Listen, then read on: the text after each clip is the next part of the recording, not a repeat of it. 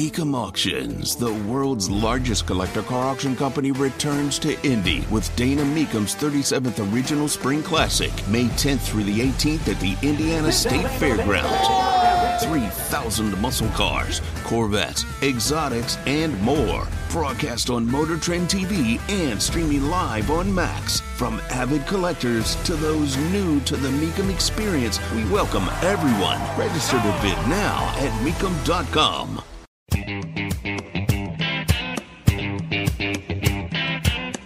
Live from the heartland and the crossroads of America, it's Tony Katz Today. The border is the biggest story in America. And how we have been covering it, the extent to which we've been covering it, the engagement that we've been giving it, isn't enough. And yet it's far more than the vast majority of people in any level of media out there. We have talked more about the border, engaged more about the border, recognized the multiple facets of the border better than the rest. And everybody needs to come around to this. What's amazing is it is starting to happen.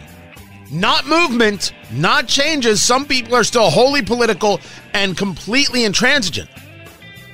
But as a subject, one that actually makes a difference in the 2024 election, oh yeah, it's officially here. Tony Katz Today.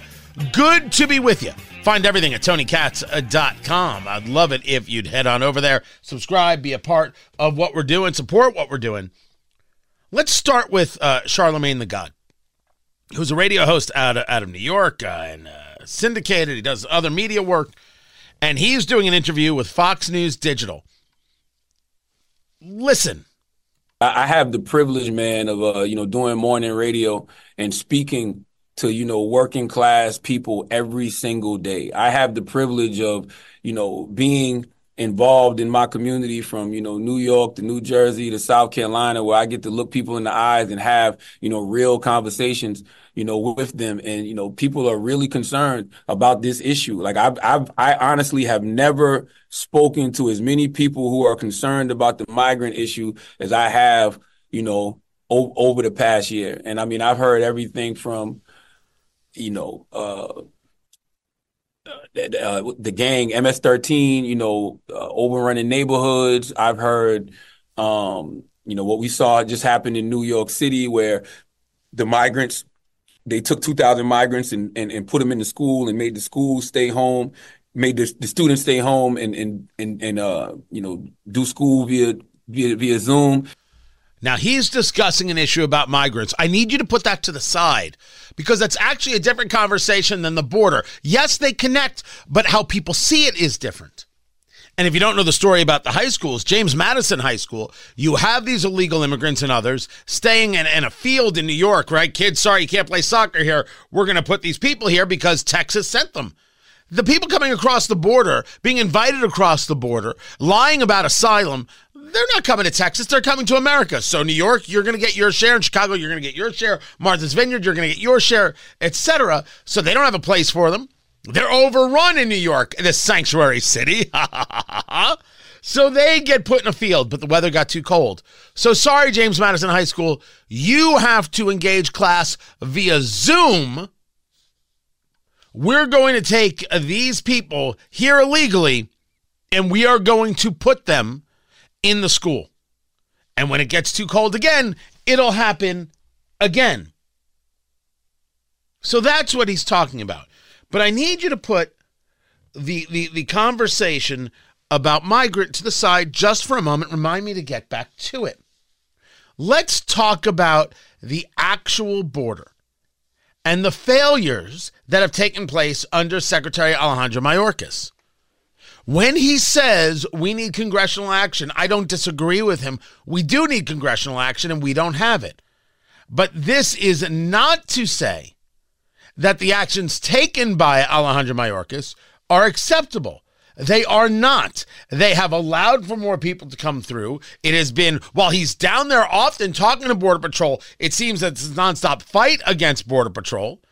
And at the second hearing today about his possible impeachment, Representative Benny Thompson, The same Benny Thompson, who led the January 6th nonsense inquiry, stated this. I wish my Republican colleagues would engage the Secretary to provide the department the funding it needs, but they have refused.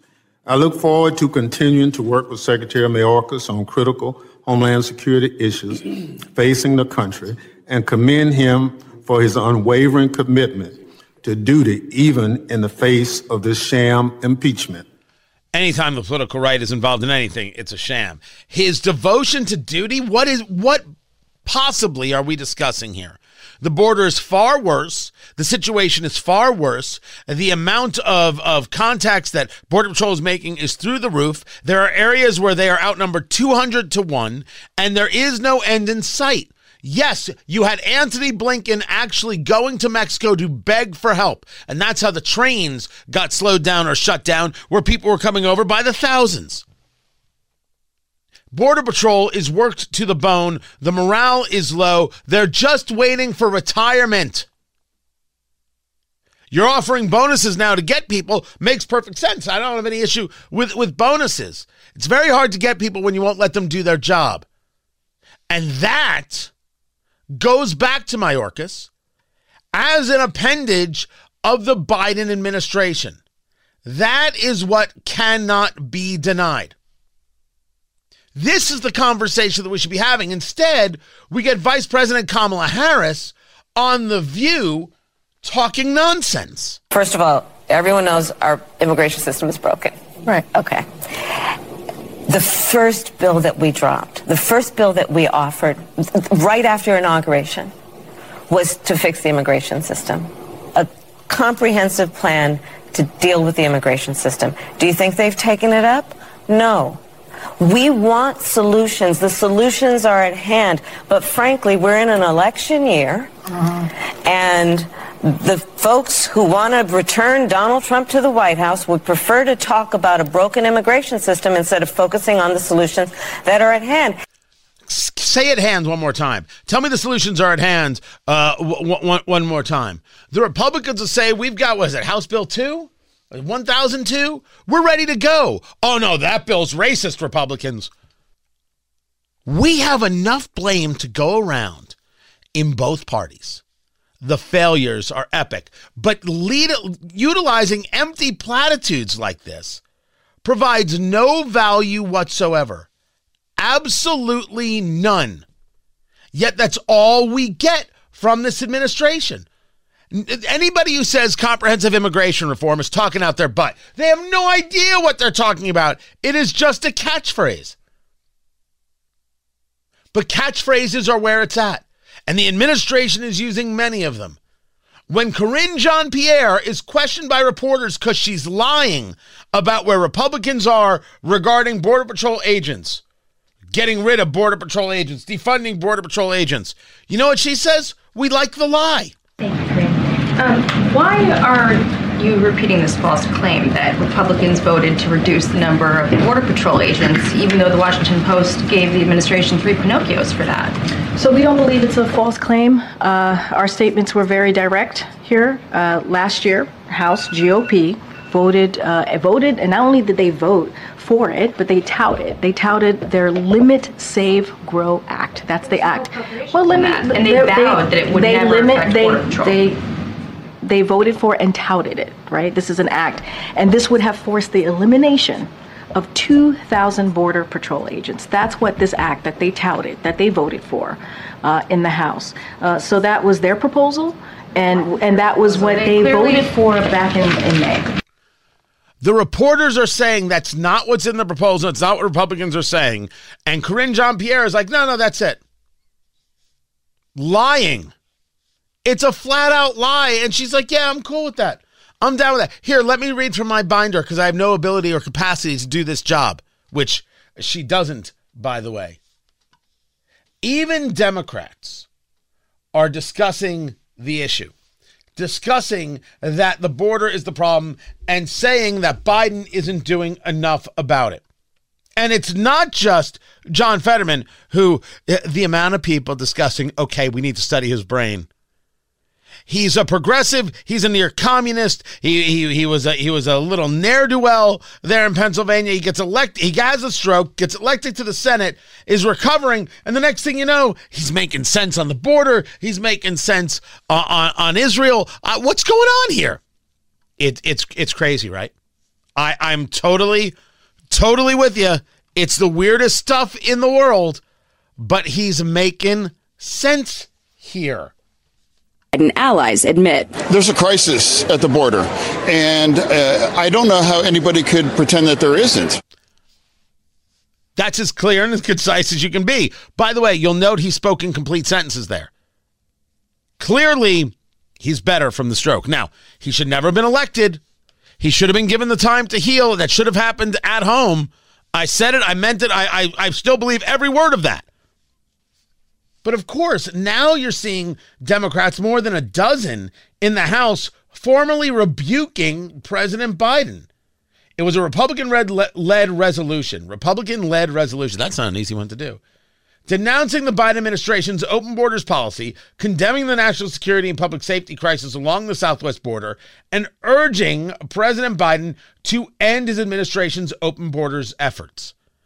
Now, this is Henry Cuellar, Jared Golden, Mary Peltola, she's out of Alaska, and Jared Moskowitz out of Florida. It's symbolic, sure, but they're doing it. Why are they doing it? Well, two things. A, they realize that it moves their voters. And B, maybe they understand that Joe Biden won't be on the ticket, so there's really no harm in doing so. There's no harm. None whatsoever. He won't be on the ticket. Blame Biden. It's good. But this brings us back to what Charlemagne the God, this radio host, a popular, very popular host, is discussing about the migrant issue. We talk about the border as a matter of safety and security for the nation. When people bring up the migrant issue, they're saying, wait a second, this is affecting my life. A conversation about the border is in the ether. It is a policy conversation. It is a wonks conversation. Safety and security, that's happening over there. The migrant issue is these people are robbing people in the streets. They're taking over the schools. They're making my life difficult. They inconvenienced my wife, and I don't want to have to hear about it. So now you, politician, have got a freaking problem. That is how you know the issue is here to stay and absolutely will move the 2024 election. Democrats feel fine and comfortable with coming out and talking about it because they know that they've got to get elected. They don't care what heat they give Biden, maybe a question whether he'll be on the ballot. And the utilization of the term migrants as opposed to border, saying that this is personal. You understand that what Greg Abbott, the governor of Texas, has done, he has made this subject, more than anybody, the front and center subject. We knew it was the biggest story in America. Now everybody knows it's the biggest story in America. There is no debate. It's the biggest story in America. Well, what happens? What gets done here? Is this the moment to the legislation? Because what I want is the legislation. What I need is the legislation.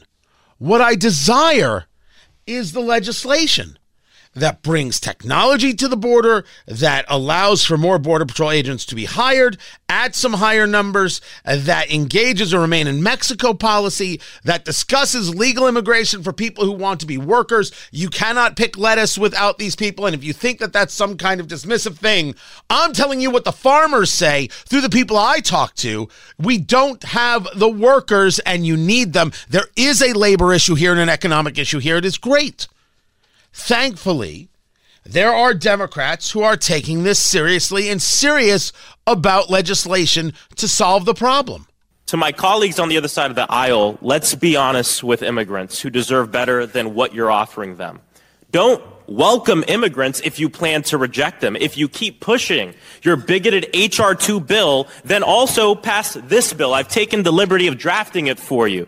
It removes the Statue of Liberty, our largest symbol that tells people to come here. This is who you are, removing the fabric of America. So I want to know which Republican who supports and voted for H.R. 2 will introduce this bill.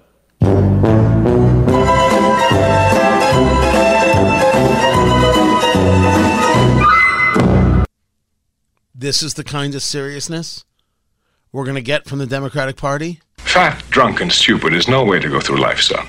This is the kind of serious? Your bill is so bigoted, you want to remove the Statue of Liberty. The Statue of Liberty is not policy. Colossus, the Emma Lazarus poem, which is at the bottom of the statue, is not policy. Give me, it's the new Colossus. I always say Colossus, the new Colossus. Give me your tired, your poor, your huddled masses yearning to breathe free, and it's breathe free, not be free. That is not policy, Congressman. That's Max Frost out of Florida, who's taking it on the chin for this. He actually had someone standing behind him with a poster of the Statue of Liberty, and then they flipped the page, and all of a sudden the statue was gone. OMG. Are you kidding me right now? It just disappeared. Oh, God! True story. A vicious mother, isn't he? Well, he's not very nice. You either want to solve the problem at the border or you don't. You either want to engage in legislation or you don't. And if Democrats want to be unserious about this, protecting Alejandro Mayorkas, the Secretary of Homeland Security, and engaging in ridiculous stunts like this, go ahead. Go ahead. Meanwhile, people feel affected personally, and they're not going to vote for the people who aren't taking care of them and protecting them and their kids and their jobs and their businesses personally. It's the biggest story in America, and there are people on the left who still want to pretend there's nothing to see here. Okay, people, move along. There's nothing to see here. Yeah, those days are over. There's plenty to see here. This is Tony Katz Today.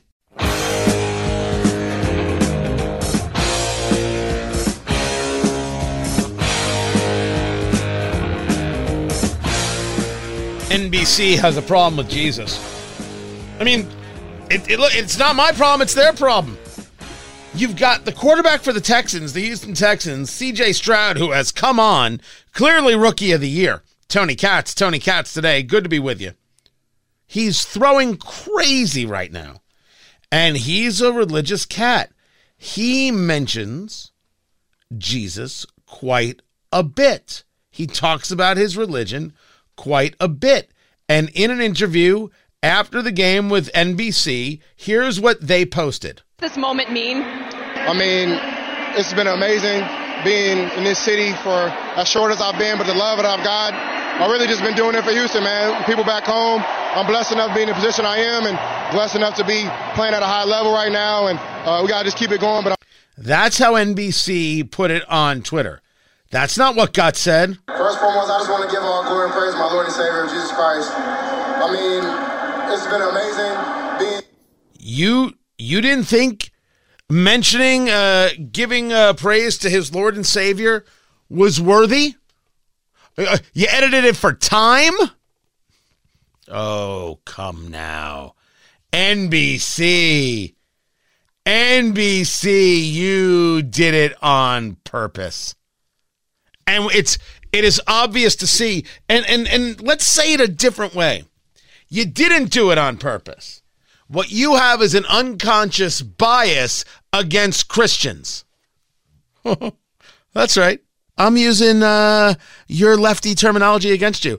And it feels pretty good. Feels pretty good indeed. It's either outward hate or an unconscious bias. You figure it out. You're going to have to attend some courses Christians call it church, and you're gonna have to get this all settled and get it right. Maybe a trip to HR or 2 or 3. Even if you meant nothing by it, you meant something by it. There's no other way that it's gonna be taken. You look really bad, NBC.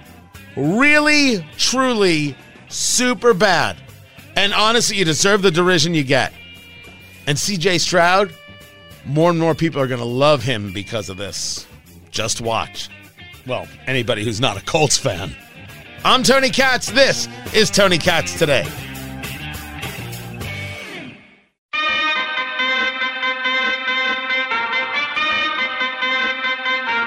Turn it up! Pascal Siakam. It is the trade, people. And it's not just a trade. It's a big trade. The Pacers engaged in a 3-team deal to get Pascal Siakam from the Raptors, sending Bruce Brown, a couple others, and first-round picks.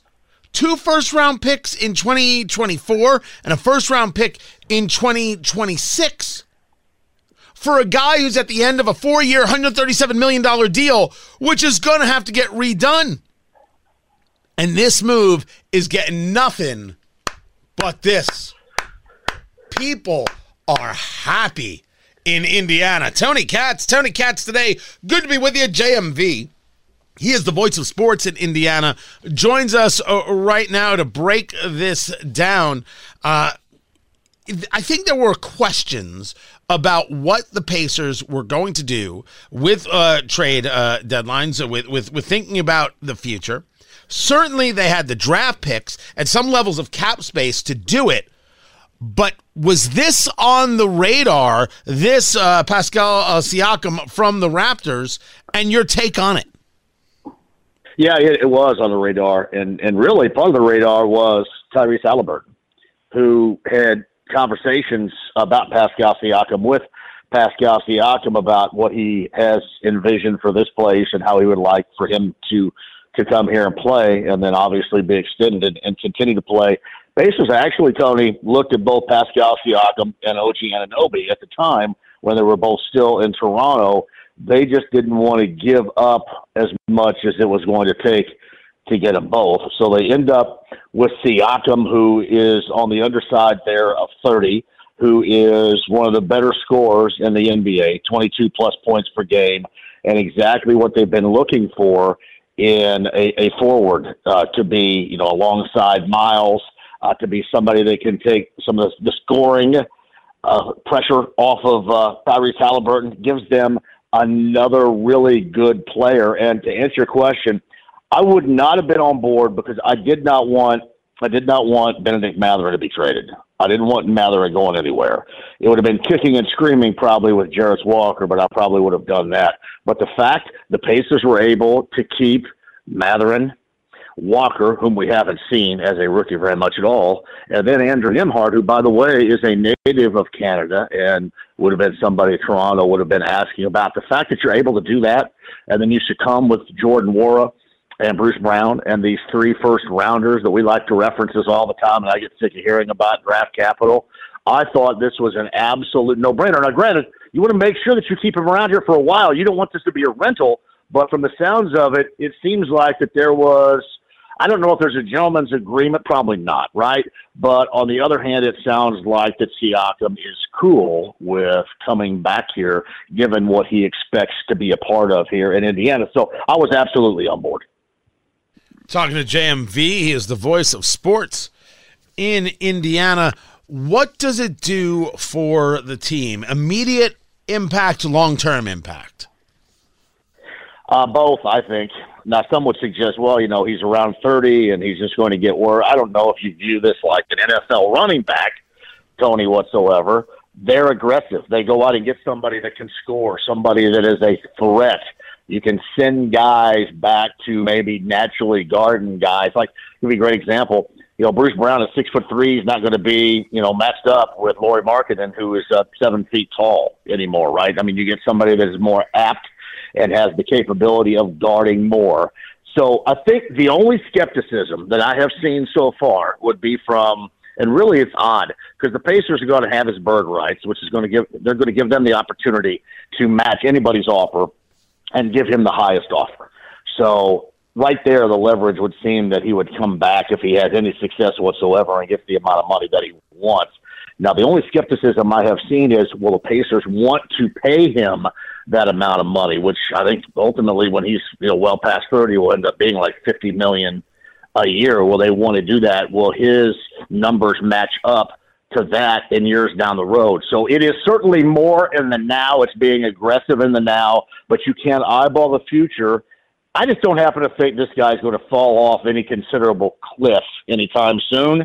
And I love the fact that the Pacers are aggressive. And you know what, Tony? It wouldn't be so bad if that rubbed off on the Colts. You think some of that could rub off on the Colts and Chris Ballard? Just rub a little bit off right there, right? Be a little bit more aggressive. We don't always have to be playing for 2029 and 2030. I love the fact that Kevin Pritchard and Chad Buchanan were this aggressive. And this was a deal that the way that it's worked out right now, there's no way in the world I would consider them refusing. First things first, I think the Colts have other things they're dealing with, like the health of their owner, and they ain't thinking about nothing else. And that is a story we will eventually talk about, you and I, because there's a whole bunch there that leads to a whole bunch in other places. I want to stay on the Pacers here, because one of the things that I saw from the response of Pascal Siakam coming to Indy was that the fans looked at this and not only thought that this was fantastic, because this is a high-level trade. 3 teams are involved. This is Kevin Pritchard, the president of the team, putting himself on the line, laying it right out there, saying, okay, we're going to go make a run. Hey, Rick Carlisle, you want to talk about having a team that can do? Here you go. Here's the ingredients. Now go cook me a championship. The fan base looks at this and says, this is going to attract people to Indiana. Sure. I mean players. I'm talking about attracting players to Indiana. Yeah, well, in the player side of things, I'll get to in a second, but, Indiana's not this destination or location NBA-wise, or never been thought about. No mountains, no oceans, none of that. But when you can have a player of the caliber, the elite level caliber that makes everybody around him better, which we have plenty of evidence of so far around here, and then you get other players that want to play with him. You get players that want to be a part of that. I mean, we have seen that in many different destinations before. You don't necessarily now have to be, well, I want to go here and live my life on vacation. I mean, you can do that and go vacation someplace else, but he can drop dimes on you nonstop, put you in position to score, put you in position to get a higher dollar value contractually, more looks, and ad revenue for your own self. It makes and transitions this place into a destination, and it revolves around the center, which is that of Tyrese Halliburton. He's the center of it all. He makes everybody better, and this is a true statement. Guys do want to come and play with that caliber of talent. So you could see that this would attract players here. Now the question is, how do the Pacers afford it?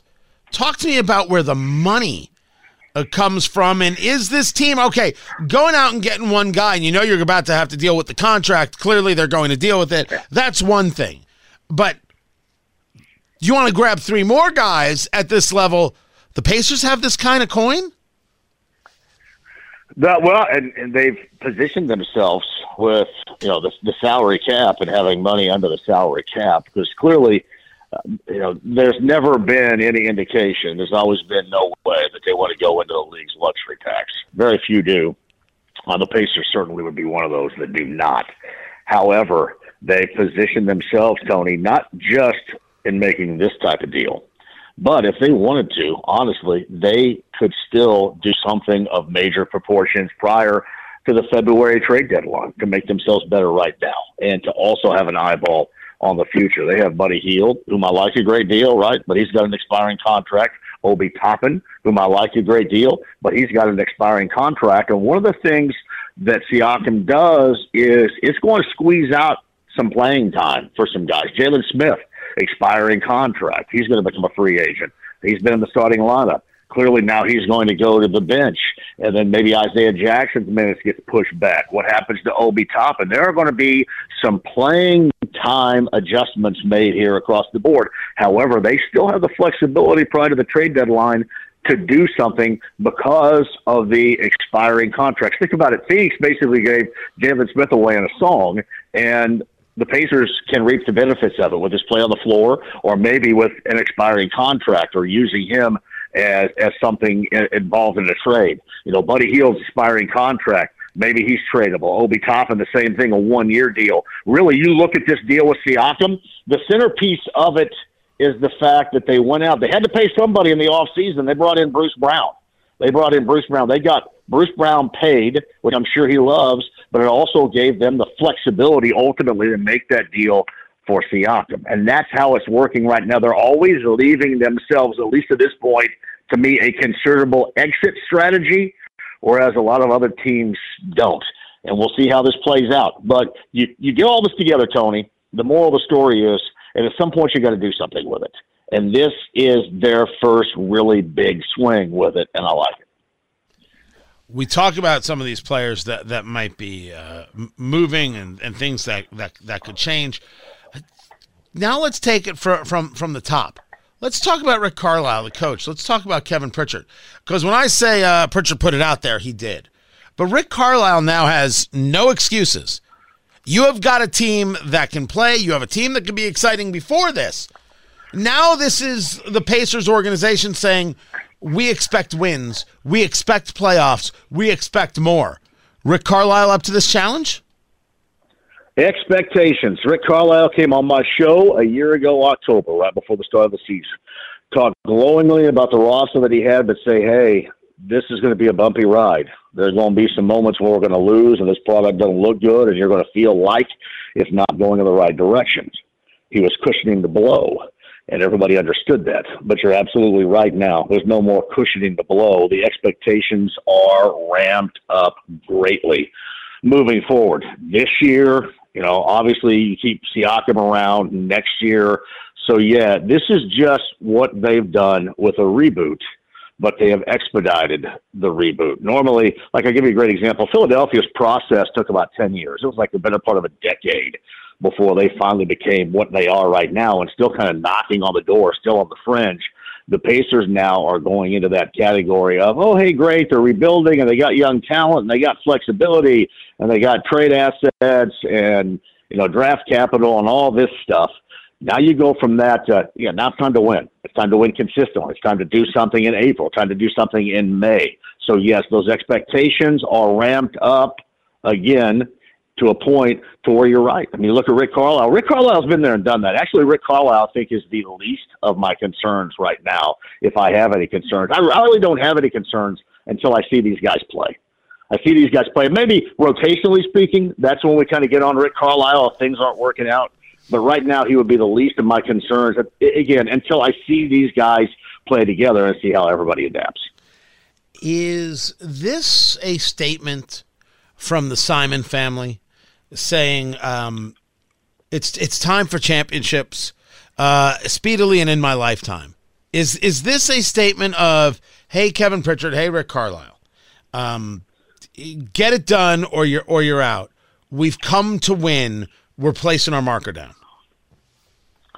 Tony, if it's not, from the Simons, it's certainly from the Pacer organization from top to bottom, which obviously they own. So, yeah, I mean, it is to the fans, and it's also to Tyrese Halliburton. It is, you were extended here. You had confidence in us to build around you and build you a championship caliber team, and this is what we're doing to back up our word. Now go out and play. And you're going to say, well, wait a minute, these guys get paid so much. Why isn't that necessary? Well, if you watch sports nowadays, it's necessary across all sports landscapes to make sure that you keep your guy happy. And really what they have at Halliburton, and anyone I talked to him back before the 500, you could not have found a better all-around dude to fit that mold of what you want for your superstar here. So not only are they telling the fans, we're ready to go ahead and go out and start winning consistently right now, but they're telling Halliburton, we told you this is what we're going to do, and now we're executing that plan. So it works both ways. JMV, the voice of sports in Indiana, on a scale of 1 to 10, rate this deal. 1 being the worst, 10 being you're a happy guy. I'm going to give it a big fat 9 right there. Big fat 9. And the only thing I don't know is, what with regard to how much or if he's going to the future. But I'd have to assume that doing that deal, they were fairly sold, if not completely sold, on he would be back. Now it's just time to go out and do what you do, and that's hoop. And I expect he's going to be able to do that at a high level. So give me I'm Principal Rooney, 9 times. 9. A 9. Look at that, 9 times. Was it McClurg, right? That was the name of the actress, McClurg? Ferris Bueller's Day Off reference for you. Yeah, I know, but I'm talking about the actress. Her name was McClurg, wasn't it? Edie McClurg. There it is. Yes, Edie McClurg. And then I believe Jeffrey Jones, who had some issues post-career of Ferris Bueller's Day Off. Yeah. Issues. That's a thing right there. But that, again, another story for another day. JMV, the voice of sports in Indiana. I appreciate you taking the time, man. More is coming up. I'm Tony Katz.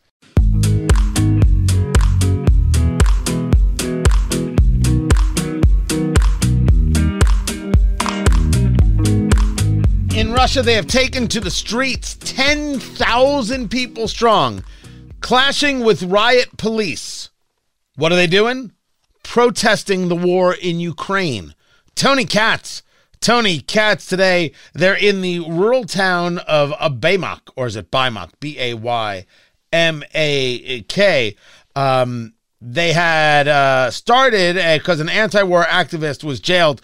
People get killed in Russia all the time. Found on the side of the road. They fell out of a window. Putin is killing political enemies left and right is what has happened. And the people, they're aware of it, so they're really taking their life into their hands when they're doing this. But 10,000 people taking to the streets, engaged in these protests, riot police pushing them back. There's a speechwriter, as the Daily Mail reports it, who stated this is how the Soviet Union collapsed. So therefore, the plan is not to have the collapse and to bring force against people who may be rioting and want an end to the war and want an end to the political killings, etc. Well, I expect more people to get killed. Don't get me wrong. I do expect it. It is Vladimir Putin's Russia. But anytime there is destabilization in Russia, this is good for the rest of us. Give Putin more to think about, more to do, more resources to be wasted.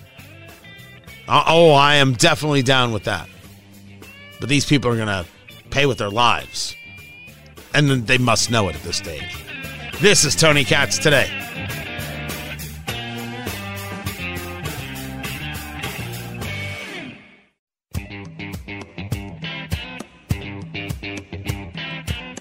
Live from the heartland and the crossroads of America, it's Tony Katz Today.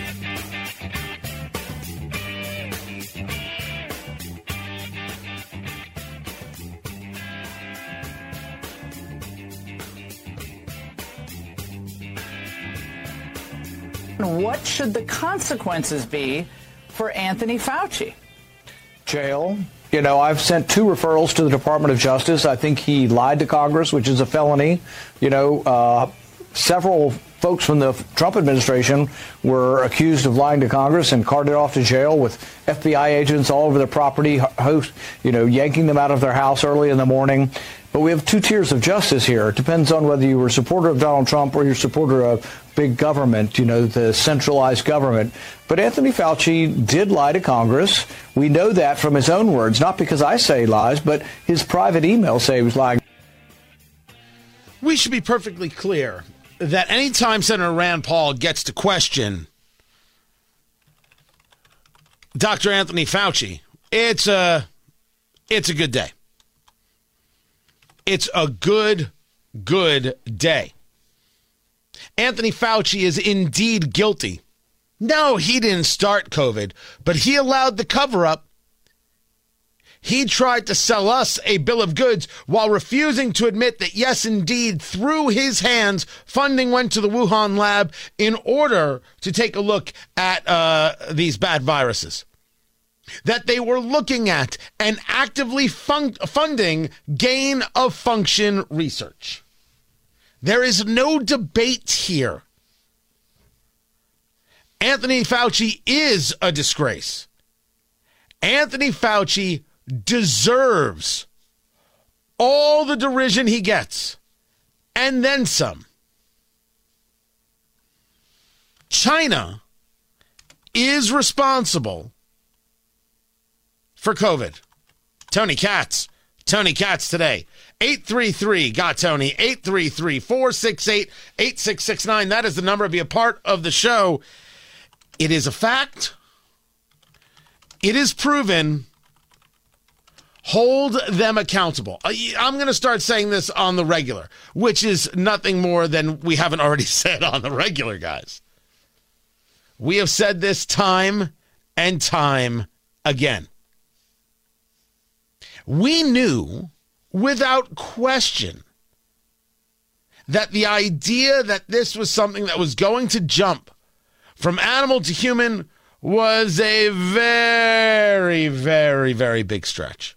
But we were willing, as rational people, to hear the evidence. But as rational people, we did our own research and we saw evidence. We saw conversations. We saw data, and we went to go share that on then Twitter and Facebook and other places. And we were told, nein, which is German for we didn't approve that. And we weren't allowed to share those things. And doctors who had a different point of view than Fauci and his gang of head-nodding automatons, they said that those doctors weren't allowed to speak out. Those doctors were a danger. Those doctors were a threat. So we didn't engage rationally. We were told that we weren't allowed to engage at all. But we persisted.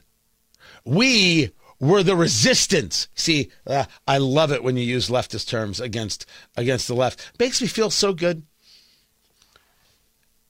We knew, we saw that there were questions about how this came to be. And I said at the time, and I still hold to it, that the objective, I believe, by China was not to send the virus into the world and kill everybody.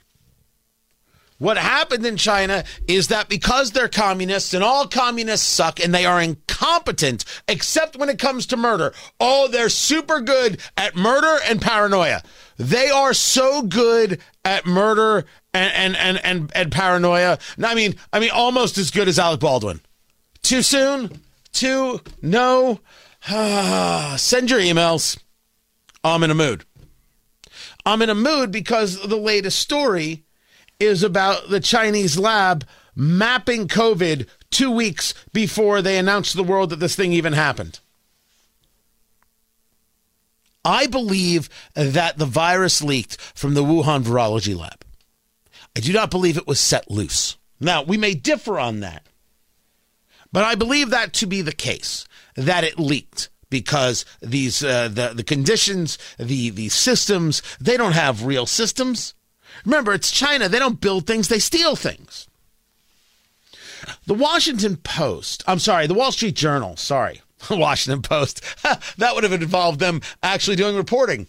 The Wall Street Journal putting forth that Chinese researchers had isolated and mapped the virus that causes COVID-19 in late December 2019.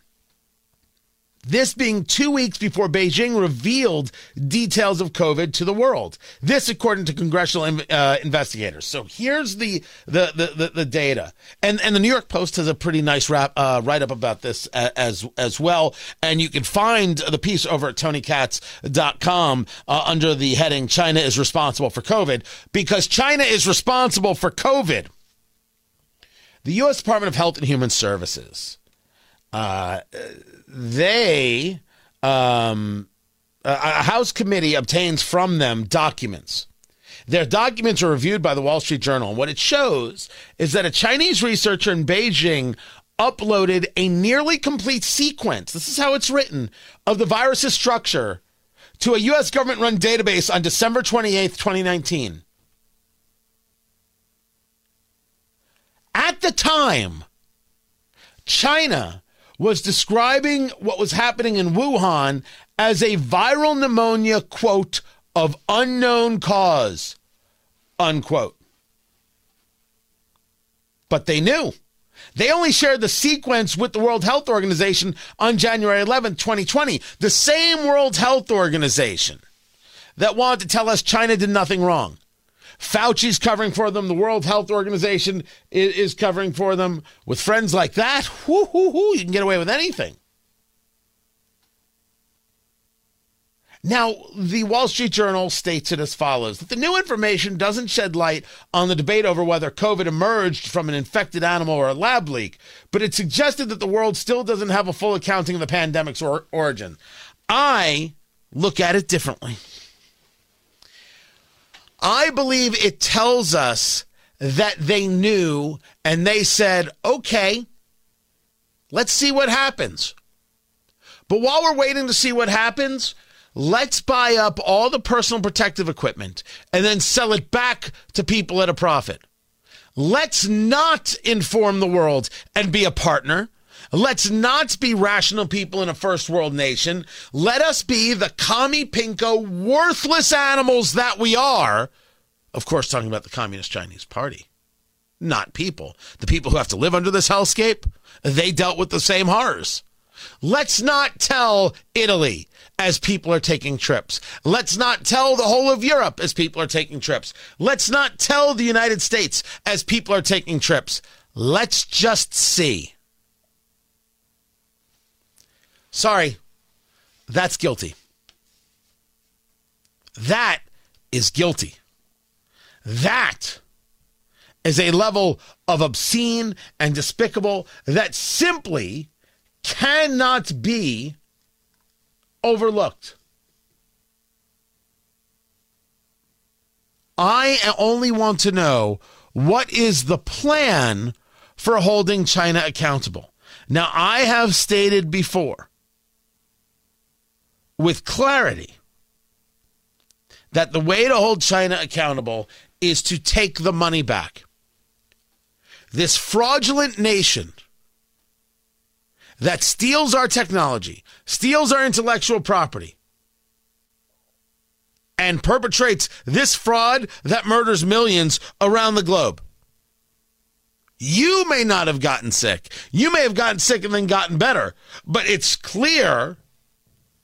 is clear that COVID killed people. Let's not deny it. And it's clear that China did nothing to try and mitigate the situation.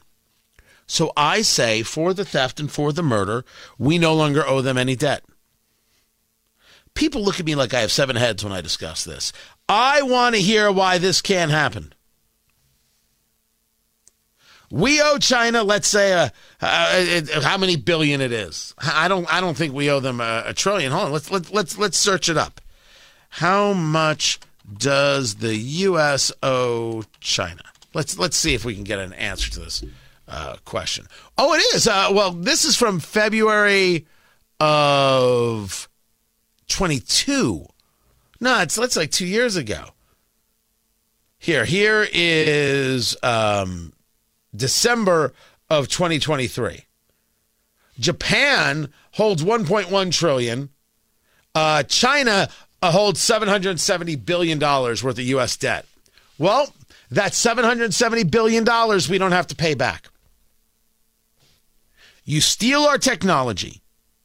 You have situations where people have come to visit China. One of the fascinating things about China is the way they do it is everybody can come.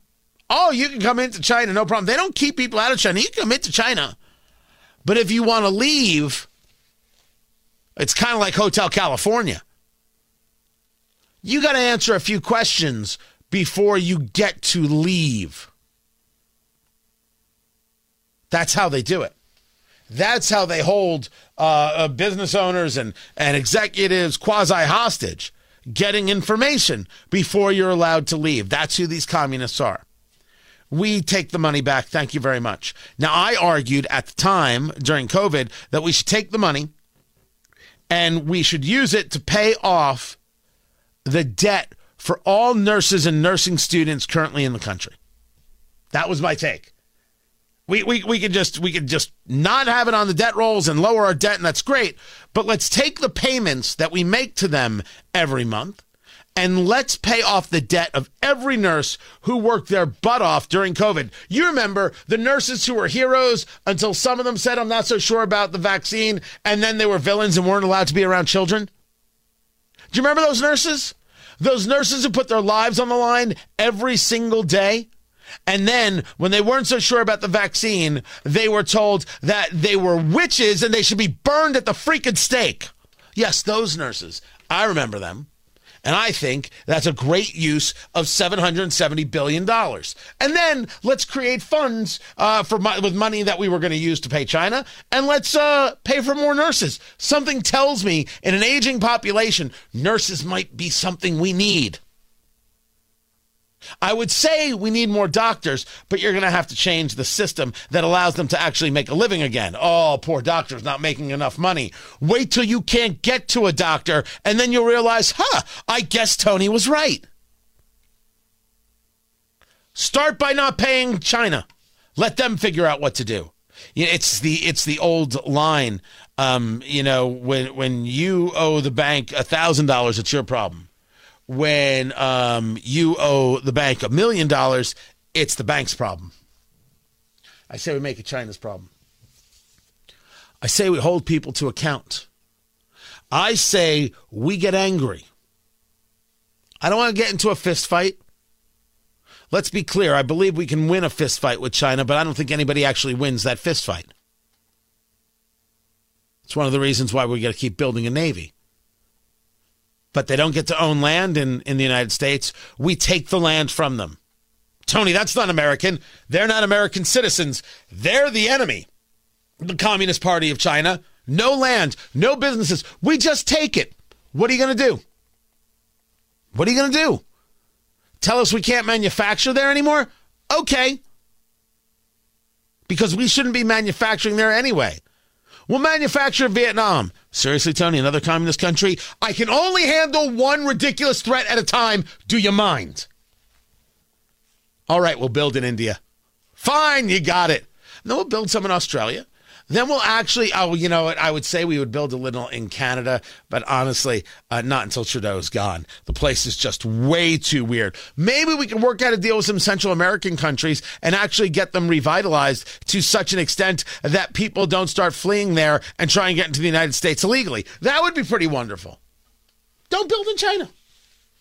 We'll build other places. We will teach people how to build the products that we utilize. And they will have a quality of life 10,000 times better than they do today. Oh, it'll take time. Sure.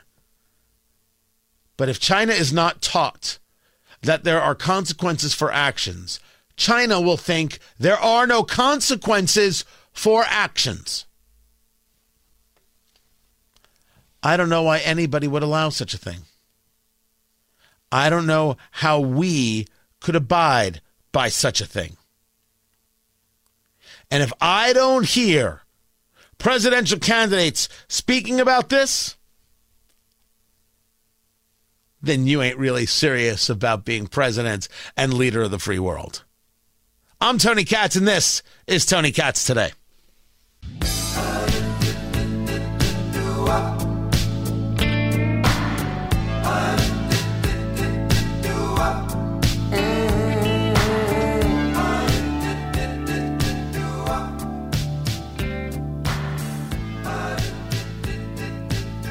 Do you believe the recent leak of material allegedly from Hunter's computer is part of a Russian disinformation campaign? From what I've read and know, the intelligence community warned the president that Giuliani was being fed disinformation from the Russians. And we also know that Putin is trying very hard to spread disinformation about Joe Biden. And so when you put the combination of Russia, Giuliani, the president together, it's just what it is. It's a smear campaign because he has nothing he wants to talk about. What is he running on? It wasn't a smear campaign. It was never a smear campaign. The contents of Hunter Biden's laptop, of course, legit. We knew this to be the case. The DOJ acknowledges that the laptop is real. The New York Post had the reporting complete. Of course they did. They had it all. They had it together. No question. They had it. But it was just a few months ago where Representative Dan Goldman of New York was trying to tell you, we don't know if that laptop is legitimate. You've talked about the Hunter Biden laptop and how the FBI knew it existed. You are aware, of course, that the laptop, so to speak, that was published in the New York Post was actually a hard drive that the New York Post admitted here was not authenticated as real. It was not the laptop the FBI had. You're aware of that, right? It was the same contents. How do you know? Because it's the same. I mean, you would have to authenticate it to know it was the same contents. You have no idea. You know hard drives can be manipulated. Are you suggesting the New York Post could participate in a conspiracy to construct the contents of the Hunter Biden laptop? No, sir. The problem is that hard drives can be manipulated by Rudy Giuliani or Russia. But what's the evidence that happened? Well, there is actual evidence of it, but the point is there's not no the same evidence thing. So you're engaging in a conspiracy. I'm glad you agree with me, Mr. Schellenberger, that transparency is the most important thing. And my last question for you is, do you think it would be transparent if Hunter Biden came to this Congress and testified in a public hearing, and more transparent than if he testified privately? Literally, I've never thought about that. I have no idea. You don't know? Literally never thought about that. Public testimony more transparent than private testimony? Are you familiar with the First Mr. Amendment? Chairman, I yield back. Congress shall take no action to abridge freedom of speech. Yeah. And that's what you just described. Mr. Schellenberger does good work. Tony Katz today. So, as recently as a few months ago, they were still trying to tell us that this laptop was nonsense. There was nothing to it. And the same guy who was trying to tell us this is now wanting to push for a censure resolution on Elise Stefanik because of, wait for it, her rhetoric. Now, Congressman, was the hostages comment that tipped you over? It was sort of the breaking point, I think. Her rhetoric and support for the January 6th insurrectionists and for generally the conspiracy theories peddled by the criminal defendant Donald Trump have been ratcheting up. And it's one thing for a rank-and-file member to be saying those things. It's altogether something different for the number 4 person in the leadership of the House. You lied about the laptop 3 months ago. Elise Stefanik is the problem because you don't like her politics. What a guy. I'm Tony Katz. This is Tony Katz Today.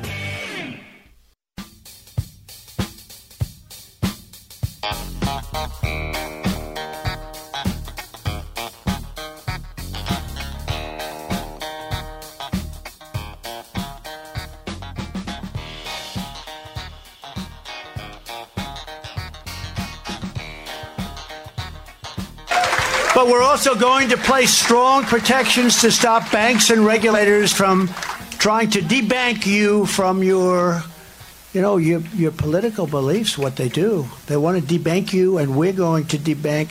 Think of this. They want to take away your rights. They want to take away your country. The things they're doing, all electric cars, give me a break. If you want an electric car, good. But they don't go far. They're very expensive. They're going to be made. Now, I will admit that was not a put together statement by the former president in New Hampshire. But if you don't understand the concept of what he's referring to, you have not been paying attention. Just like they made moves. Well, if a sporting goods store is selling firearms, we have to, in credit card purchases, have that denoted as a firearms purchase. Why? You go to XYZ sporting goods store and you buy sporting goods. Does it matter? Does the government need to know whether it's a football or a baseball or a shotgun? You filled out the forms. You did everything Hunter Biden didn't do. You went back through the background check. You bought the firearm. Why does there have to be a separate category?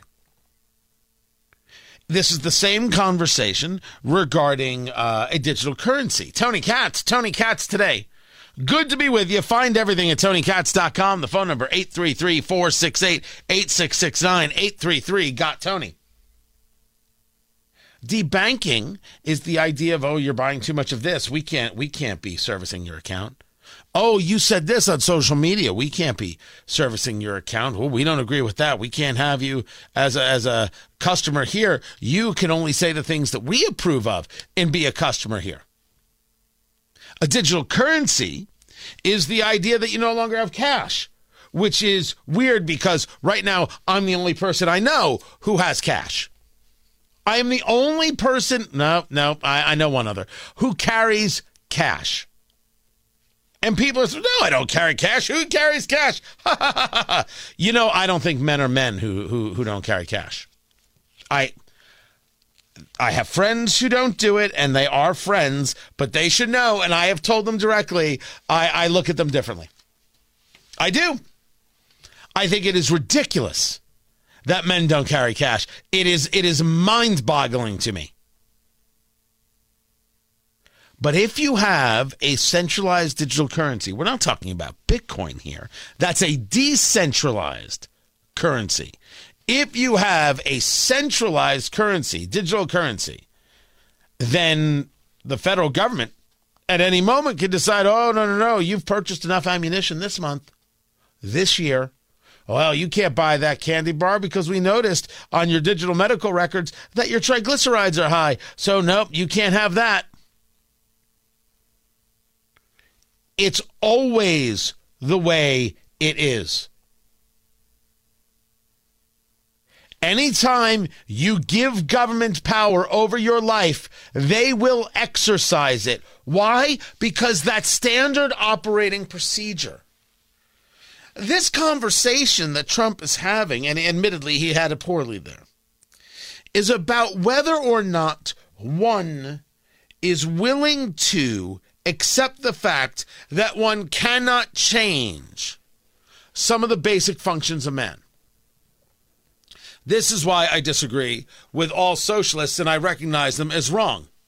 Someone asked on social media, did I, Tony Katz, meaning me, did I call Chinese people animals? And the answer is no, but I did call the Communist Chinese Party animals. I did call communists animals. I no fear, no shame. Commies are terrible, disgusting people who believe that they can engineer society through might, through the barrel of a gun. And the only thing they can do is inspire a prayer for a quick and painless death. They have no society that thrives. Well, what about China itself? China's not a thriving society. China utilized the ability to manufacture, to create itself wealth, but never once gave freedom to the people. As a matter of fact, as they watched communism fall and they watched authoritarians fall, they said, let us not open ourselves up to Western civilization. Let us be more rigid in our desires for communism. And while there were many people like me in the 1990s who figured that you could get them to wear blue jeans and open up McDonald's, they saw it differently. And anybody who now thinks you can get them to open up and westernize doesn't understand what is happening. It is about the control. So even if you were to talk about, look how many people they pulled out of poverty, take a look at their economy today. Take a look at their jobs numbers today. They admitted to a GDP of 5.2%. That's outrageously low for them. And in every single situation, China lies. The Communist Chinese Party lies about what they're doing and how they're doing it. You have massive amounts of unemployment, especially amongst young people. And so great is this unemployment that they have given up. They move literally to artist communes to try and find themselves because their lives have no purpose. Everything is mandated. Everything is fixed. Everything is the government. There is no spark to create the mind. So they actually look for ways to do it. They don't make any money at it. They can't make any money at it. There are no prospects for a romantic future. There are no prospects for an economic future. It is just listlessness. The people have become the ghost cities that have been built. One after another with 12 skyscrapers and 17 airports. There are areas of China that have a per capita income that is less than the minimum wage in the United States in many places. Yet they'll have 5, 6, 7 airports in that region. Who's flying there? Who can afford to fly out? They built the airports because they had to do something to give all these people jobs. And the money was coming in like it was going out of stock. The money was coming in so fast, you would have thought the Communist Chinese Party had an OnlyFans page. The money was just pouring in. They had to do something with it. So they built ghost cities. So they built these multiple airports. So they built 12 bridges. So they built 17 train systems. And nobody used them. And now they're tearing them down. They did what Japan did, and it led to decades of stagflation. Add to that China's problem with population, 1.4 billion people, but they put through Maui one-child policy. They killed the women, and now they don't have enough people. And now they don't have enough young people to satisfy all the older people who are engaging retirement. So all the promises from Xi Jinping, dear leader of the Communist Party, will be for naught. The people will do it less and less, and the ones who get uppity and complain will end up dead. So when I call the Communist Chinese Party animals, something tells me I'm underselling it. The Chinese population is scheduled in 100 years to go to under 800 million. No, wait. Was it under 500 million? No, sorry. It was under 500 million. They're going to lose almost 1 billion people. They're going to lose 800 million people. They'll go to 500 million. They're at 1.3, 1.4. That's it. That's it. It gets so confusing. You move it here, you move it there. It's not because China's going to kill all those people in the interior of the country so they don't have to feed them, although that's always possible. It's that the population's going to die out, and there's no population to replace it. And you can't just create Chinese people. You can't do it through immigration. It's not the way it works.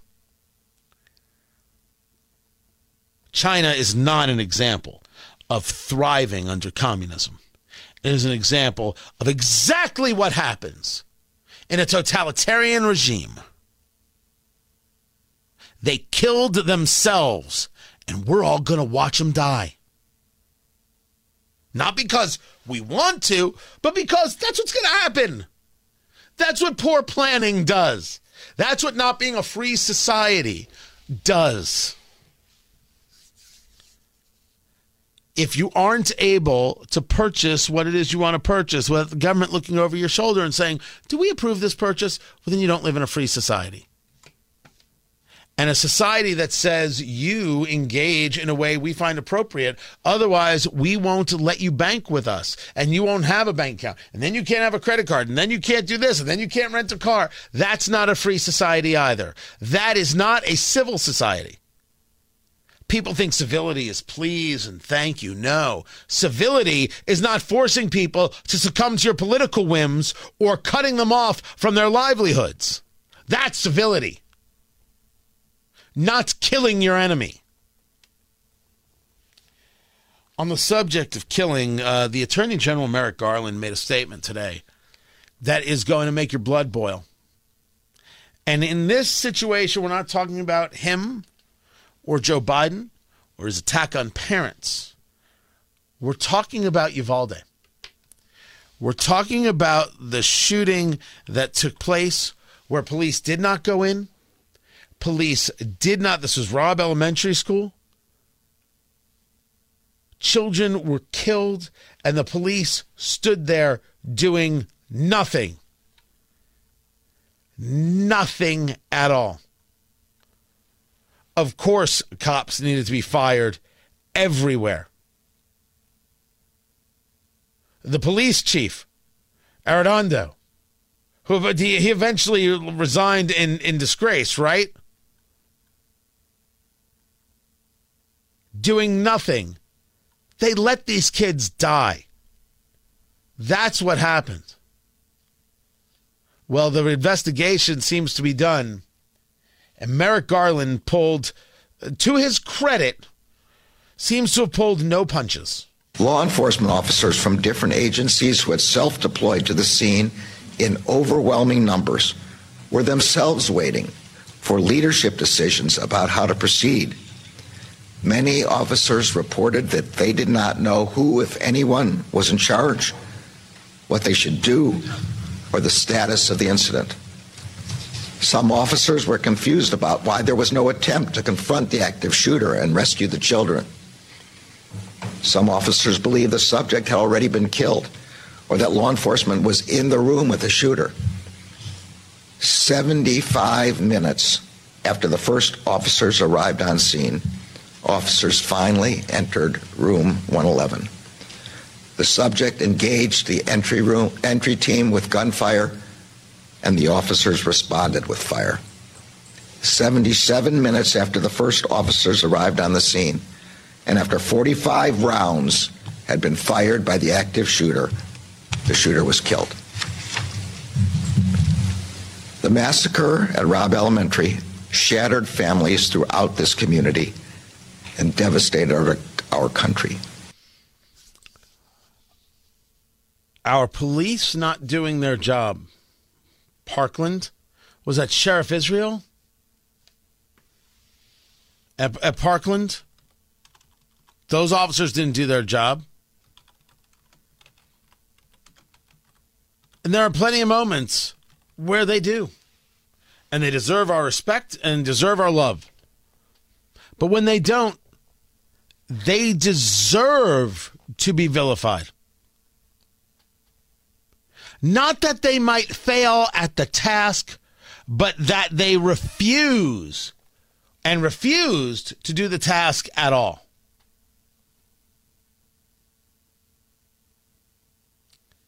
It's a scathing bit of reporting here, or the report. It is.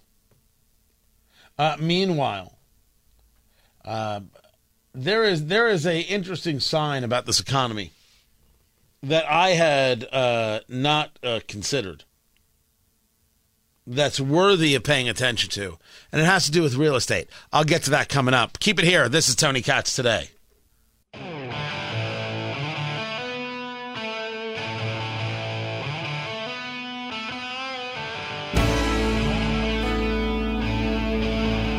Has anybody checked the latest polling just to see what's going on? In the last three polls, Trump is at 69, 68, and 72. The Messenger Harris X poll, which was January 16th and 17th, so just the other day, Trump 72, Haley 13, DeSantis 7.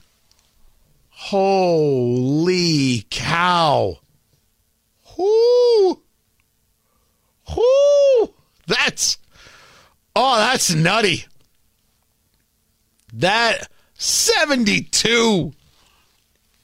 Jeepers. Oh, I can't wait for the New Hampshire primary.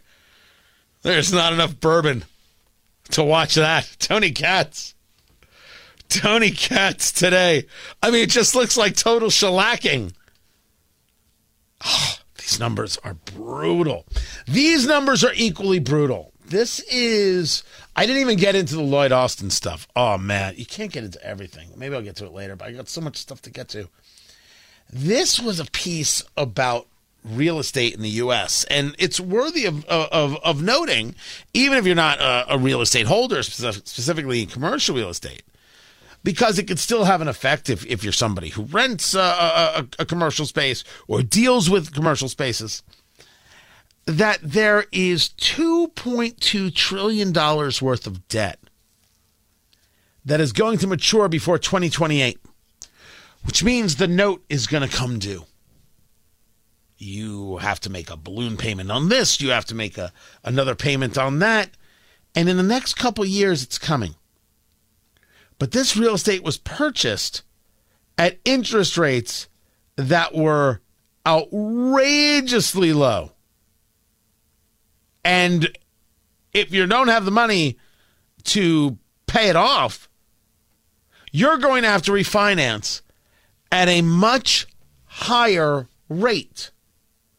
So does this translate into people abandoning projects and properties? Okay, bank, take it. Now what happens?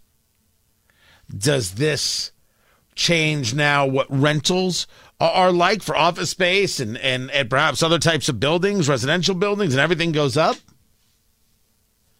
It's fascinating. $541 billion in debt backed by office buildings, hotels, apartments, and other commercial real estate came due. That was in 2023. And there's $2.2 trillion coming due between right now and December of 27. That is a number worth looking at. For me, it makes me wonder where some of my investments are. This is Tony Katz today.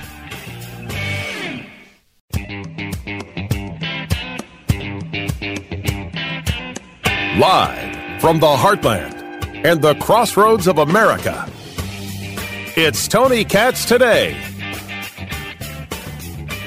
I appreciate that State Representative Cherish Pryor took me up on the interview request to discuss her commentary regarding this legislation that would set a definition for anti-Semitism. Tony Katz, good to be with you. And her opposition to it, where she discussed how educators would feel that they wouldn't even be able to talk about Israel, that it would be deemed anti-Semitic. So I wanted to speak to her about it. She did get back to us, and she did engage in a conversation about it, and she was honest. Specifically, this has been about the legislation regarding a definition of anti-Semitism. And if I understand your position right, as a matter of general conversation, you're not opposed to the idea of defining the term. Or is that a problem regarding should the state be doing that? So, no, it is not my position that we don't have a definition. My thought and my statement has been we need to make sure that we're inclusive. The idea of inclusive being that the definition of anti-Semitism needs to be broader in your view based on what the International Holocaust Remembrance Alliance has put together? No, the definition is fine, but being inclusive as far as other religions and other marginalized communities.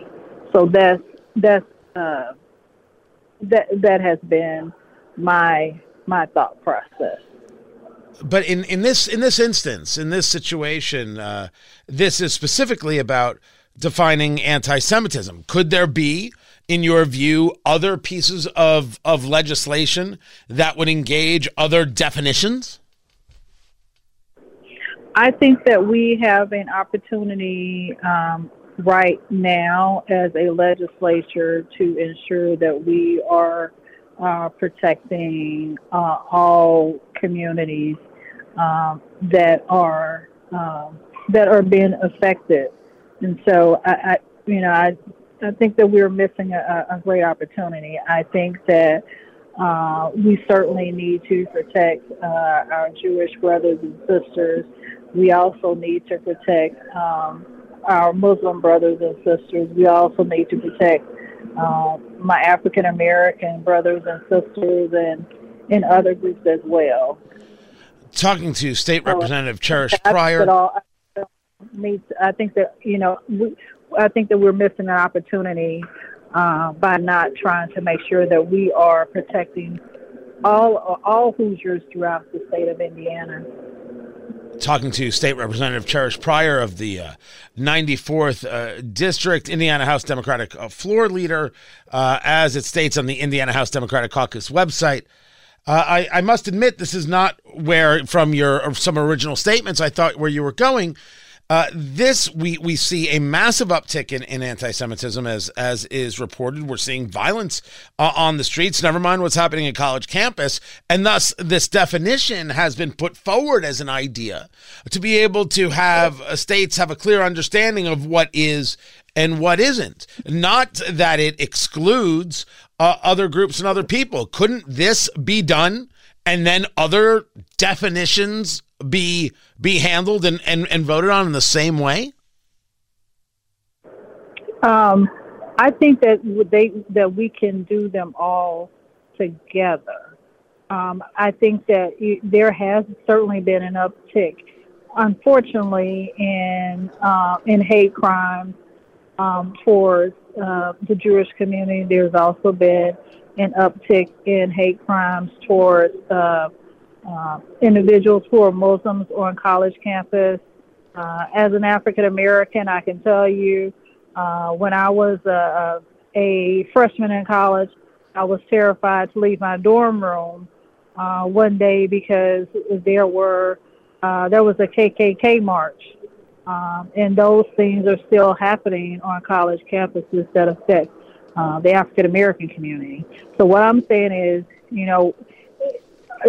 certainly, there could be something that happens next year, but then that's a year that goes by without those groups being protected. So, in your view, it has to be we're equating things. In your view, you are equating these things as opposed to being able to say, well, at least let's get this done, and then we can get other things done. In my view, I think that we, as a legislature, we have an obligation to protect everybody. Talking to State Representative Cherish Pryor of the 94th District. Now, in your commentary, and it was reported by WIBC.com, you were talking about the legislation being too vague. And this is the quote that is attributed to you. Educators, that's the subject you were talking about, feel concerns that if they were to say anything about Israel, that would be deemed as anti-Semitic. You continued by saying, and I'm quoting, people should be able to criticize any country if they feel that country is not doing right, particularly if there are human rights violations. So I wanted to ask you what countries, in your view, are engaged in human rights violations and that should be criticized.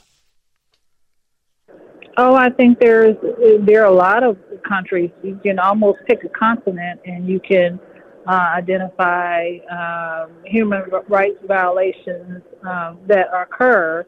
I think my statement is very clear that if there are human rights violations that are happening, people, and there are people in the United States that want to stand up for people who are receiving, who are being harmed, that they should be able to, and they should not be criticized or fear being criticized or lose their jobs or get expelled from school because they say, that there are human rights violations happening in Israel. So my concern is that we have to and we need to be trying to protect all students and everybody's free speech and their ability to criticize Israel, just as, people criticize some of the things that the United States does. Right. So you've mentioned now Israel and the United States. Are there any other countries that you are okay with? We should always have the freedom of speech to engage criticizing for, as you put it, human rights violations. Yeah, any country. I don't like what's happening in Ukraine. There are violations that are happening in countries on the continent of Africa as well. So all of those, I think, are things that we need to be concerned about, and people need to be able to speak out against those. And so, and not fear, and not fear that they're going to get kicked out of school or lose their position on college campus or even lose their job. Well, in the concept of losing one's job, certainly there are employment contracts, and one could be in violation of those kinds of contracts. Certainly, we would agree that if someone signs a contract, there may be rules and regulations, just like going to a university might have specific rules and regulations about what is said and isn't said as a representative of that university as a student. But I certainly believe that one should have in the world of free speech. I'm a true believer and have the right to criticize. And nothing should stop that. Can I just also mention that when you say people sign a contract, not everybody. People sign, I guess, documentation for when they go to work, but not everybody sign like a formal contract with, there are people that work who are maybe waiters or waitresses that may not necessarily have a contract that they sign for employment. I agree, but we could also agree that they may be, they would be, as a server there or a bartender or anything else, a representative of that establishment, and things they say could reflect poorly on the establishment. The owner should have the right to be able to protect their establishment. That's my argument. Okay. So I wanted to just go back to this, that we both agree with the concepts of free speech. That is not the argument here. The question before us is there anything in this definition? Because it has been clear that this does not stop any criticism of Israel or any other country. What specifically about this definition led to the idea that it was suppressing speech? Well, I don't think that I haven't said that the definition was the problem. That there is a statement in the bill that talks about not about criticizing Israel. My amendment had nothing to do with the definition. So when is this definition you feel going to get a yay vote and going to pass? I think I have no crystal ball. But I do think that it will probably pass. And your view is that it's not okay to have a standalone piece of legislation regarding the rampant anti-Semitism post-October 7th and the attack from Hamas on Israel. It should be applied to everyone and can't be specific regarding anti-Semitism. Well, I think we need to be clear that this bill is a bill about the Jewish community. My position is, and it remains, that we have an opportunity to protect all students that are facing hurt and harm on college campus, and this is a missed opportunity that we have. And you would be, as you want students on college campuses to be able to speak freely, you're also okay with students who are proactively speaking out against the terrorist organization Hamas, the butchering of children, the raping of women, and the taking of hostages. That's also acceptable. I'm sorry. Say that again. You are very okay with, if we're talking about students having rights to speak their mind, those students who are opposed to the terrorist organization Hamas, opposed to the butchering of children, the setting people on fire, the raping of women, and the taking of hostages, correct? Oh, I think that's deplorable. It's deplorable, and I would even say this, it's something that I would not want younger people to see or hear. Those are horrible statements, and I think everybody's heart should go out to all of the people, family members of those who were killed in Israel. And I think that we need to be doing everything that we can to make sure that we get the hostages back. I cannot imagine that anyone that has a heart will be okay with what happened. Well, unfortunately, we've seen a lot of people without hearts across central Indiana and across America. But I appreciate taking the time. State Representative Cherish Pryor of House District 94, I appreciate you being with us. You guys know that very often people won't engage. They won't answer questions. They won't talk. And never mind from the Democrat side, when you're talking to someone like myself, I can't get Republicans to respond and come on the air. So I do appreciate the representative having the conversation. That said, there's much of what she engaged that left me wanting. The idea that one cannot have a definition regarding anti-Semitism because you're not engaging protections for everybody. This is exactly what the Democratic Party did regarding the bigotry of Ilhan Omar, the anti-Semitism of Ilhan Omar. We're not going to call her out. We'll just call out all bigotry. That's not the point. That's cover. That's cover for something that's going on that requires the attention. So I couldn't disagree more. I think that she's engaged in something here that is quite problematic. And I should have asked if it should cover all. What was your position on Black Lives Matter versus All Lives Matter? And that's not a gotcha. That is or do we understand what we're saying here?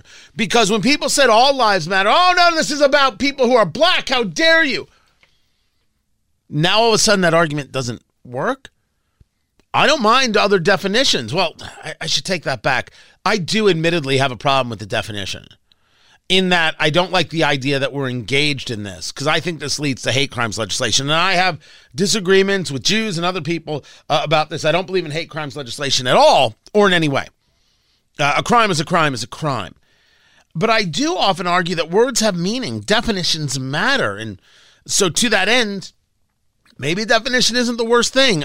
I just fear this is going to lead to hate crimes legislation talk. I don't want it, but I'm going to lose this battle on the definition. I really do believe that. I'll have to fight it in other ways that I fight it. But I found that her commentary was, I disagree with her vehemently, and I think that she's acting in a way of cover. Whether she agrees with that or not, you can call this thing out, this Jew hatred out, and say so. And then you can discuss other things. The idea that it has to be lumped all together, that's done for political expediency based on recent history.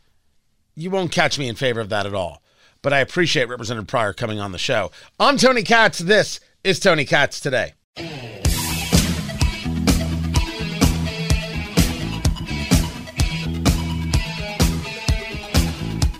So I'll put a bow on this and be done with the subject. It's not voter suppression.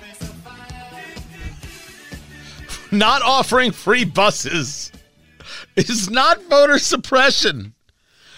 Tony Katz Today. It's good to be with you. You've got this state senator, Byrne, who wants to eliminate the ability for groups like AARP to pay for buses and offer free bus rides on Election Day through public transit. Now, if AARP, the American Association of Retired Persons, is that what it stands for? The old people, which I assume one day will come for all of us. Next thing you know, you'll get that piece of mail saying, welcome to AARP, and you'll be like, oh, it happened. It comes for all. Like winter is coming, and that piece of mail will show up. If AARP or any other group wanted to pay for buses to take people to the polls, hey, we'll pick you up. This is where we'll be. We'll pick you up and take you to the polls. I think they can do that. I don't know where the argument is that they can't do that. But this is about whether or not it should be done through public transit. And the argument is, well, we're offering free rides here. We're not offering free rides in another place. And the free rides are Indianapolis, Evansville, Gary. Of course, it would be a lie to say this isn't for a political purpose. Of course it is. You're talking about inner cities versus rural areas, which are more left-leaning, more likely to vote for Democrats. Of course, this is about getting more Democrats to the polls. Can we please not lie to each other? It seems silly to do that. This buses aren't available in the rural areas. Why aren't we helping rural people get to the polls? Now, I think that AARP or any other group can do this, but they would have to get their own buses or their vans, whatever it is they use. It is the use of public transportation in this way that creates a problem. And I think that the legislation is well, it's fascinating. It's worthy of a discussion. I don't know what's going to happen with it. But if you don't offer free transit on Election Day, it's voter suppression. This is where the left is and the trolls on Twitter are. It's pathetic. It is such a non-argument, such a weak, sad argument, because anything that they don't like is voter suppression. You don't have mail-in balloting, voter suppression. Voter ID, voter suppression. It's not. It's just silliness. It's embarrassing the way this conversation has gone. I think that the legislation is saying something. And it shouldn't happen through public transit. That's all. Let people do what they do otherwise. Totally fine with it.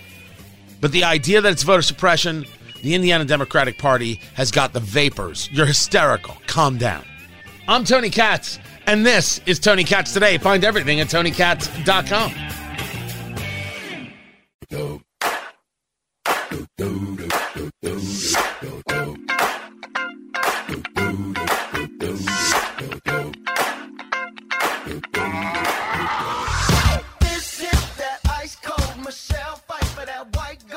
Of course, the big news about the Pacers today, the trade for Pascal Siakam. Oh, there's excitement all across Hoosierland. There is. The idea that the Pacers were willing to give up to make a move like this, give up 2 first-round picks in 24, a first-round pick in 26, give up some players that I think the people like. Oh, this is a move the ground move.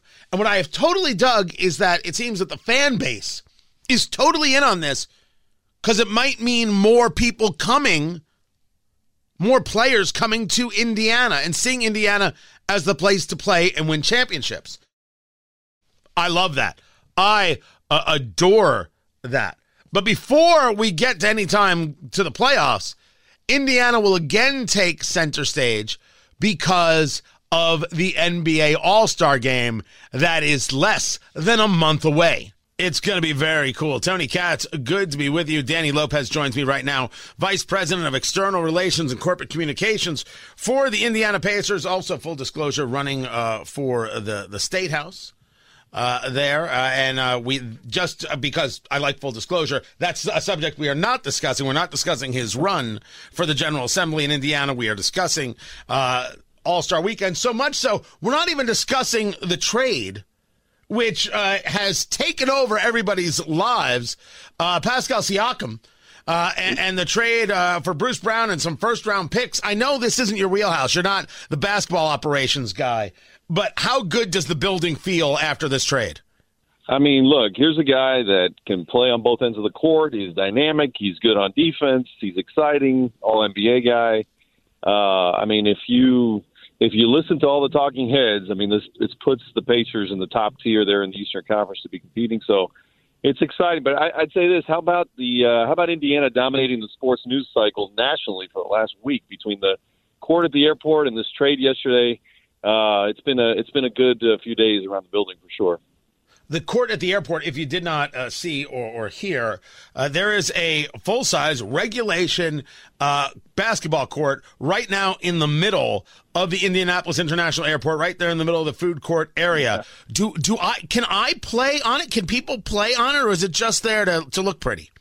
So there's hoops up. You can't play on it right now. I mean, honestly, Tony, I think even we didn't anticipate the kind of reception that it was going to get. So, maybe we think about before it gets torn out, what we can do with it and make it interactive. But it's just cool for now to have it there. And it like I said, it dominated the news cycle. It's such a different element. And I think it's a good illustration of how we do these events in Indiana differently than other places. I mean, I remember flying out to Salt Lake City last year for All-Star game in Utah, which was fine. It was a good event, and it was just fine. But if you were in the airport, you didn't really know that you were in All-Star until maybe you got closer to the street level, and then there was some signage. But for us, whether you're at the airport or anywhere downtown, or hopefully anywhere in central Indiana with some of the signage, you're going to know that this event is going on. You're going to know that you're right in the middle of All-Star, because we just do these things differently.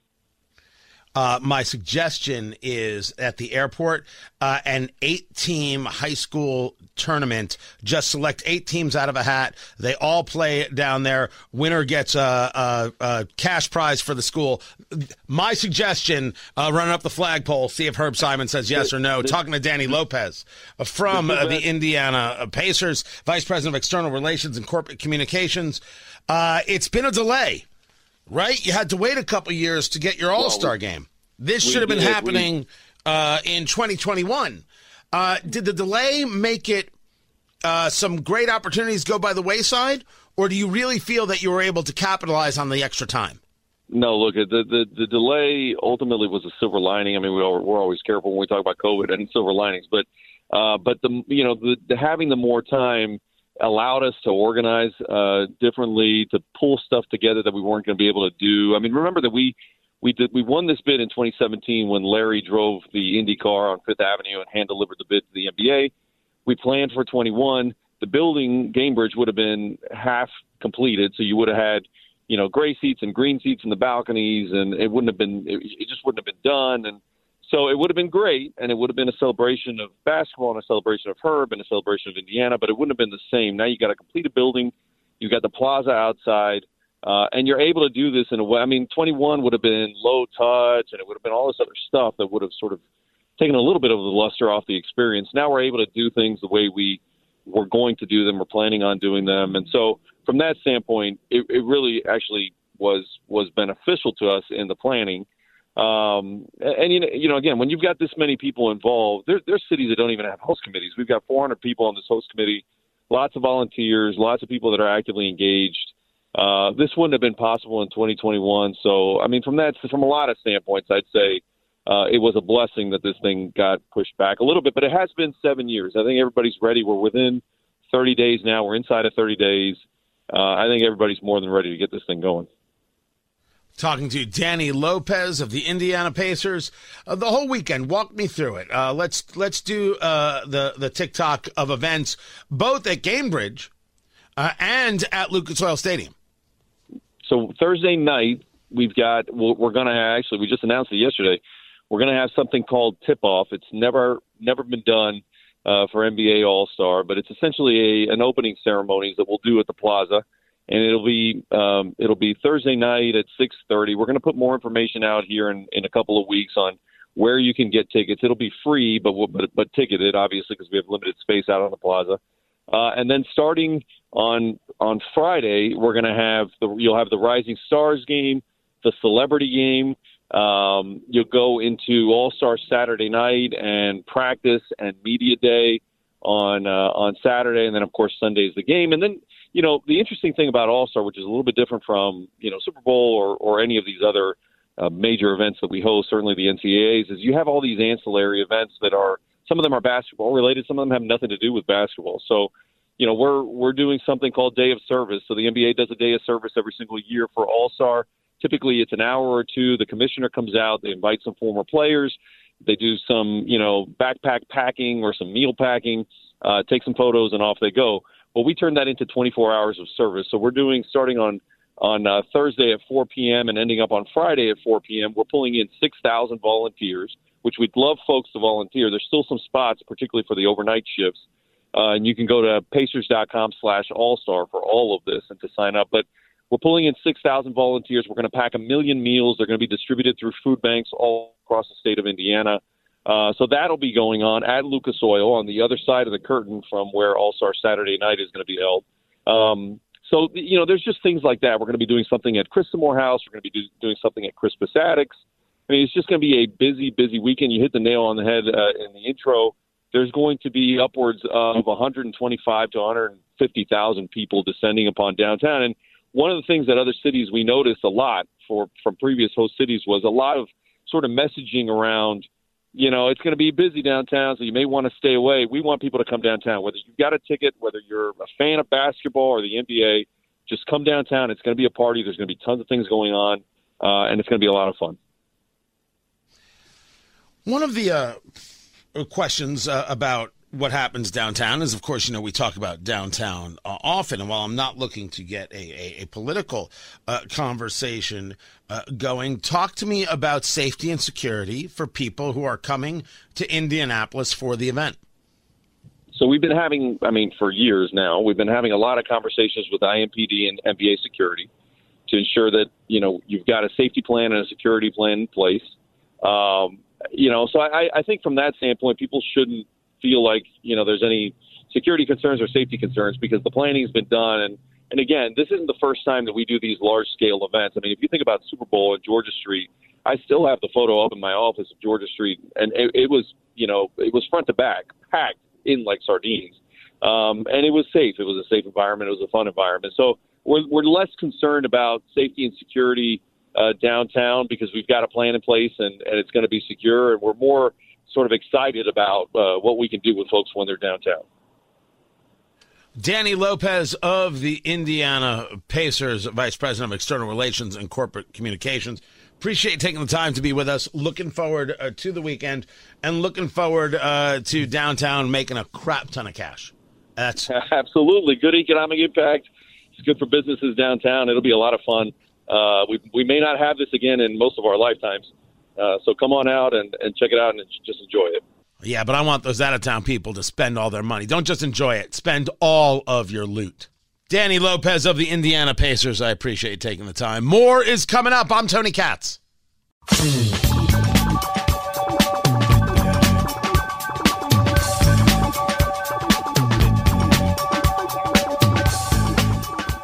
So I reported earlier this week, heck, it could have been yesterday, I don't even remember, that Brad Chambers, candidate for governor, Republican nominee, or no, he's not, he's searching to be the Republican nominee, he had raised $8.2 million since July. And I thought that number was staggering. And I asked the question, wait, does that include money he put in? Yes. It included a $5 million loan he gave himself at the start of the campaign, which would still mean he raised $3.2 million, which is still pretty impressive. Tony Katz today. Good to be with you. Find everything at TonyKatz.com. Over there at the Indianapolis Business Journal, Peter Blanchard reporting. They've got the numbers. All the reporting is in, and this primary, people are going to spend some loot. They're going to spend a crazy amount of money. So here's where it is. You've got Mike Braun raising approximately $2.1 million in the second half of the year. His campaign reporting more than $4 million cash on hand. He raised more than $4.3 million in 2023. So Braun has raised more money, as is reported, than any of the five candidates seeking the Republican nomination. Of course, Mike Braun, your current U.S. Senator. Then you've got Brad Chambers, the former Secretary of Commerce in Indiana. Then you have Suzanne Crouch, the sitting Lieutenant Governor. You've got Eric Doden, businessman out of Fort Wayne, and Curtis Hill, the former Attorney General of Indiana, who had to leave the accusations of impropriety. But he has got the social conservatives fairly well wrapped up, certainly the activist class. Brad Chambers, as we said, ends with $2.9 million cash on hand. If he gave himself a $5 million loan, he raised $3.2. Chambers has spent over $5 million so far. And that, of course, is he's got to get the name ID. Of all these people, he probably, maybe Doden, he's got the lowest name ID. People don't necessarily know who the Secretary of Commerce is. It's just not something that you know. So he has spent money doing that. Meanwhile, Lieutenant Governor Crouch, can we discuss the fact that this woman can fundraise? Look, I think she has got the worst path going forward. Too tied to Eric Holcomb, which doesn't win you anything, and I don't think there's an excitement there. Now, everything can be wrong. It's my take. I look forward to sitting down and speaking with her. She reports more than $3.7 million cash on hand. So what did they raise? She raised $2.4 million in 2023. She had $1.2 million basically on already. So she's got $3.7 million ready to go. That does not mean she had necessarily a good raise in the second half of 2023. If you take a look at Eric Doden, and here's a great example. He's got just over $1 million cash on hand, which is not enough. He raised $400,000 in the second half of 2023 and $2.2 million for the entire year, which means when the competition started being noted, it would seem to me that the money dried up.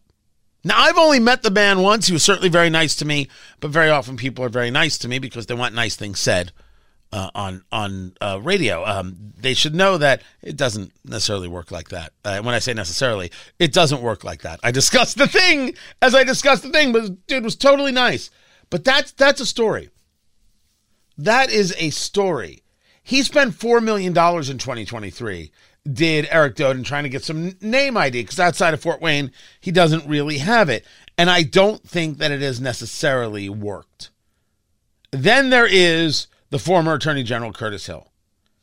He raised just shy of $400,000 in 2023, most of it in the second half of the year after he announced his candidacy. Now I have a question of how much he has on hand. You have Jennifer McCormick, the Democrat nominee for governor, raising $150,000 in the second half of the year, bringing her year-end total to $450,000. Donald Rainwater, the Libertarian, raising less than $20,000 since entering the race, reports $13,000 cash on hand. Leave it to the Libertarians to still not be serious about funding candidates. Sorry, Libertarians, you're not serious. The money's not there. You have not yet broken through on this. I want you to because I like the idea of it. I do. But it's you're not there yet. 4 years, we haven't engaged any breakthroughs in fundraising at all. Meanwhile, these numbers are pretty big. And you'll note Curtis Hill has the least amount of money. I get that, but I have a theory. And the theory goes as follows. He may have less money, and he'll always have less money. But when you have the activists, you have a chance. And I wouldn't be surprised if Curtis Hill is the second last man standing against, well, right now I would, see, I don't want to make assumptions like that because now I'm kind of showing my hand. I think Doden has a real issue with name ID and money to be able to make that name ID happen. I think Suzanne Crouch has the biggest issue regarding a connection to Eric Holcomb. That would leave Braun and Chambers, who are also the two biggest money guys. It's very possible it's one of those guys in Curtis Hill at the end because Curtis Hill is the only one who can survive without all the money, although the money matters. We shouldn't lie to ourselves. How much is going to get spent here? A lot. The candidates have raised $18 million so far. And we're just going to get into it. Like the campaign, it's January, kitten. It's just starting. It's going to be kind of a fascinating race. And the question is, how abused and beaten up will a candidate be out of the primary for a general, where Republicans will have attacked each other that they're doing the job for Democrats in the Oppo research. When you have money like this, they're spending it, but the people going after you are going to save it. You get that point, right? I figured you would. Good Lord. Find everything at TonyKatz.com, TonyKatz. Get the podcast wherever you get your favorite podcast, and of course the videos. TonyKatz.com, Rumble, or YouTube, wherever it is you get the videos. Go check those out. Go subscribe. I will catch you tomorrow, everyone. Take care.